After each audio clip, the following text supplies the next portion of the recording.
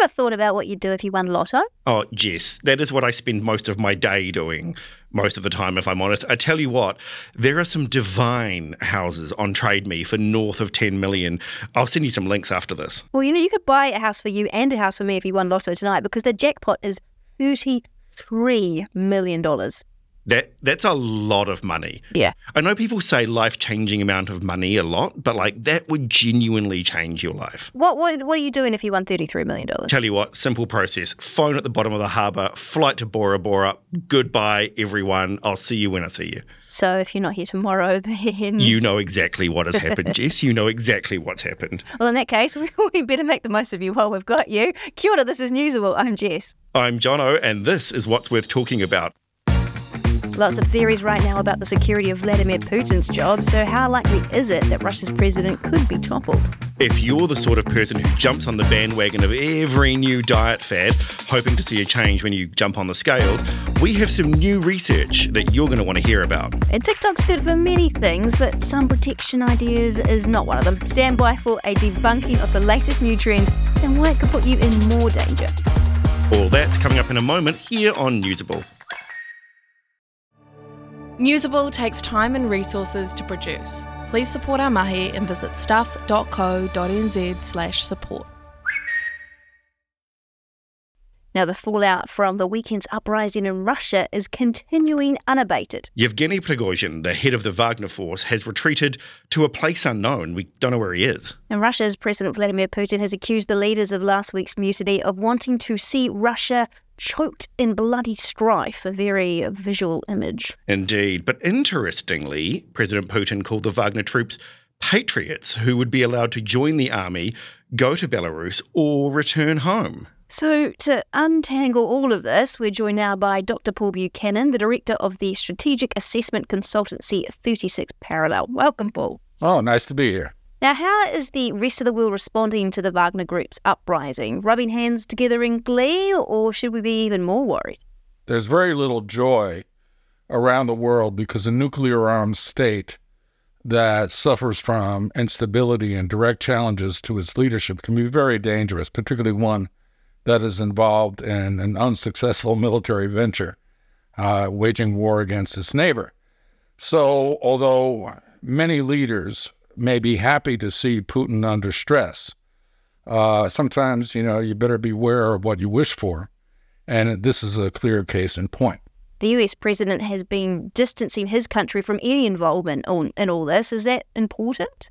Biden's response was a PR exercise directed at two audiences. One, the world community, and particularly NATO allies, saying, we're going to cover you. We didn't have anything to do with it. He's also talking to the pro-Russian factions inside the Republican Party. That MAGA crowd are pro-Putin. They make no bones about it. He's got a seditious lot inside the U.S. House of Representatives, and so he doesn't want to give them any ammunition to say, look, you intervened again, and look at the results now, because Prigozhin is not a nice fellow. I mean, again, we have to beware if he is the successor. The U.S. administration, though, they'll be watching what is unfolding very closely, I imagine. The fact is that the U.S. has intelligence assets in Russia. It has intelligence assets watching Prigozhin very closely. I wouldn't be surprised if there's some sort of back and forth between U.S. intelligence officials and Prigozhin. If he's going to be the successor, you want to be talking to him now. Although they seem to agree that his move was not directed at Putin. It was directed at the military high command and the Minister of Defense, who he is now, for over a year, accused of being corrupt and incompetent. And he's actually called for the executions of the head of the armed forces and the Minister of Defense. And but has said explicitly that he's not after Putin. And if you think about it from Prigozhin's point of view, he doesn't need to see Putin killed or exiled. All he needs is to take over the armed forces. And then in a weird way, Putin becomes his puppet. He gets to stay as president, but the real power will lie in Prigozhin's hands. And that's why the Minister of Defense made a move against Prigozhin by saying that by July 1st, all the Wagner Group mercenaries had to join the Russian armed forces. So, and I should point out that there were other private military corporations operating out of Russia, and that call has now gone out to them. One of the biggest is a private military corporation that is owned by the energy monopoly Gazprom, which provides security for its investments around the world as well as in Russia. And what about the Wagner Group's troops that followed their leader and marched into Russia? What's going to happen to them? Well, they appear to be retreating back to Rostov, and then from there they'll cross over the border back into the Ukraine if they want to rejoin the fight. I mean, I think we have to be very clear. For all the talk about Putin killing Prigozhin as a result of this, Prigozhin has the ultimate insurance policy, which is his troops. If it wasn't for the Wagner Group, the Russians would be losing and losing badly in the Ukraine. It's Wagner that is keeping them in the fight. If Prigozhin is killed, his troops will either defect, they will quit, but very few of them, I think, will join the Russian military over the death of their leader. I think the opposite will occur. And so Putin knows all this. He knows that if he kills Prigozhin anytime soon, Wagner will likely rebel against them. And then there's those other PMCs who are looking at the treatment of Wagner by the Russian military high command. So his troops are retreating to the south because they're needed in the fight against the Ukrainians. And the Ukrainians, of course, have taken advantage of this by increasing their counteroffensive. Thanks, Paul. Take care. If you're someone who swears by calorie counting or intermittent fasting is the best way to shift a couple of kgs, well, we have some new research in just a couple of minutes that you want to hear about. Remember, if you want to get in touch with us as well, you can find us on TikTok or Insta. Just search for the handle NewsableNZ.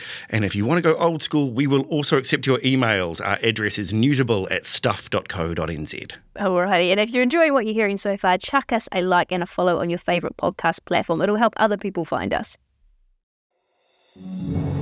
If you don't have time to read the in-depth stories or you just prefer to listen instead, The Long Read from Stuff is the podcast for you.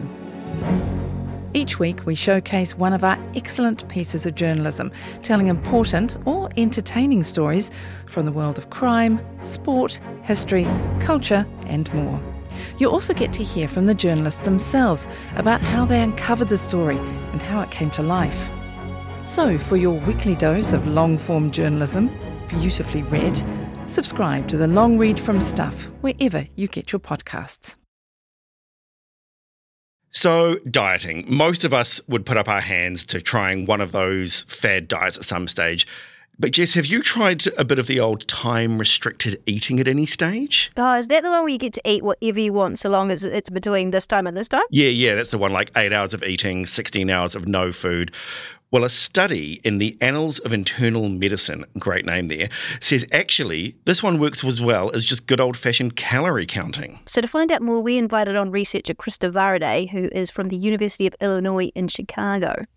Kia ora, Krista. Thank you so much for joining us. So why are we comparing intermittent fasting with calorie counting? I would have thought that might have been done before. There's actually been only one other kind of long-term comparison between time-restricted eating and calorie counting.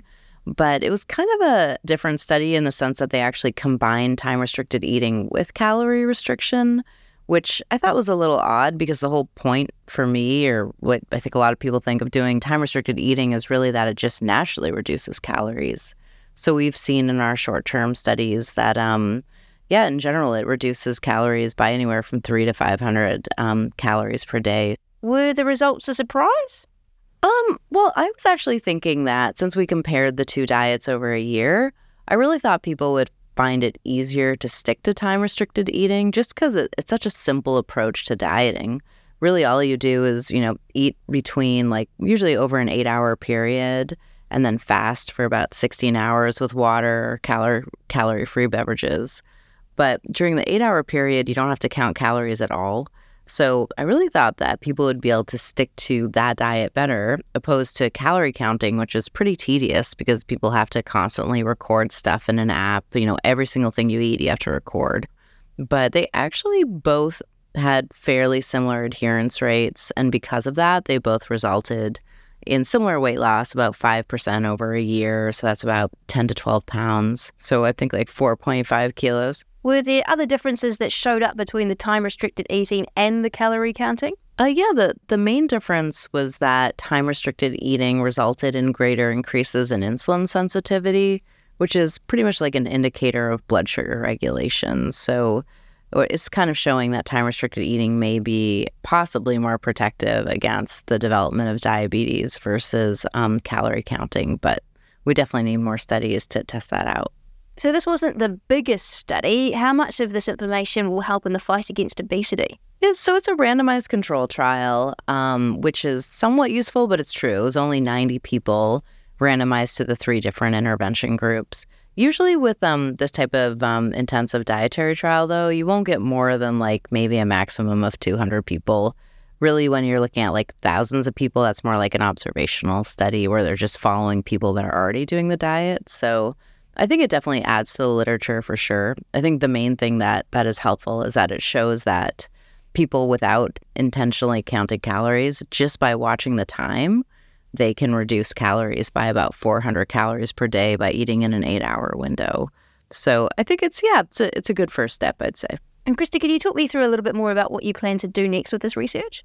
I think time-restricted eating is actually going to just show benefits in really specific population groups. We just finished a study in people with type 2 diabetes, so and we're seeing some differences there between calorie restriction and time-restricted eating. And we started some other studies in women with polycystic ovarian syndrome, which is something that actually affects about 10% of premenopausal women. So now we're kind of taking this research and looking at really specific groups and seeing if it can help them kind of more than traditional dieting. Krista, thank you so much for joining us. Oh, we love a silly TikTok craze on Newsable, and we have a doozy for you today. Okay, what's it called? It is called the beer tan. The beer tan. Okay, so it's named after that because you become a delightful shade of beer, a delightful shade of Pilsner, or maybe an IPA?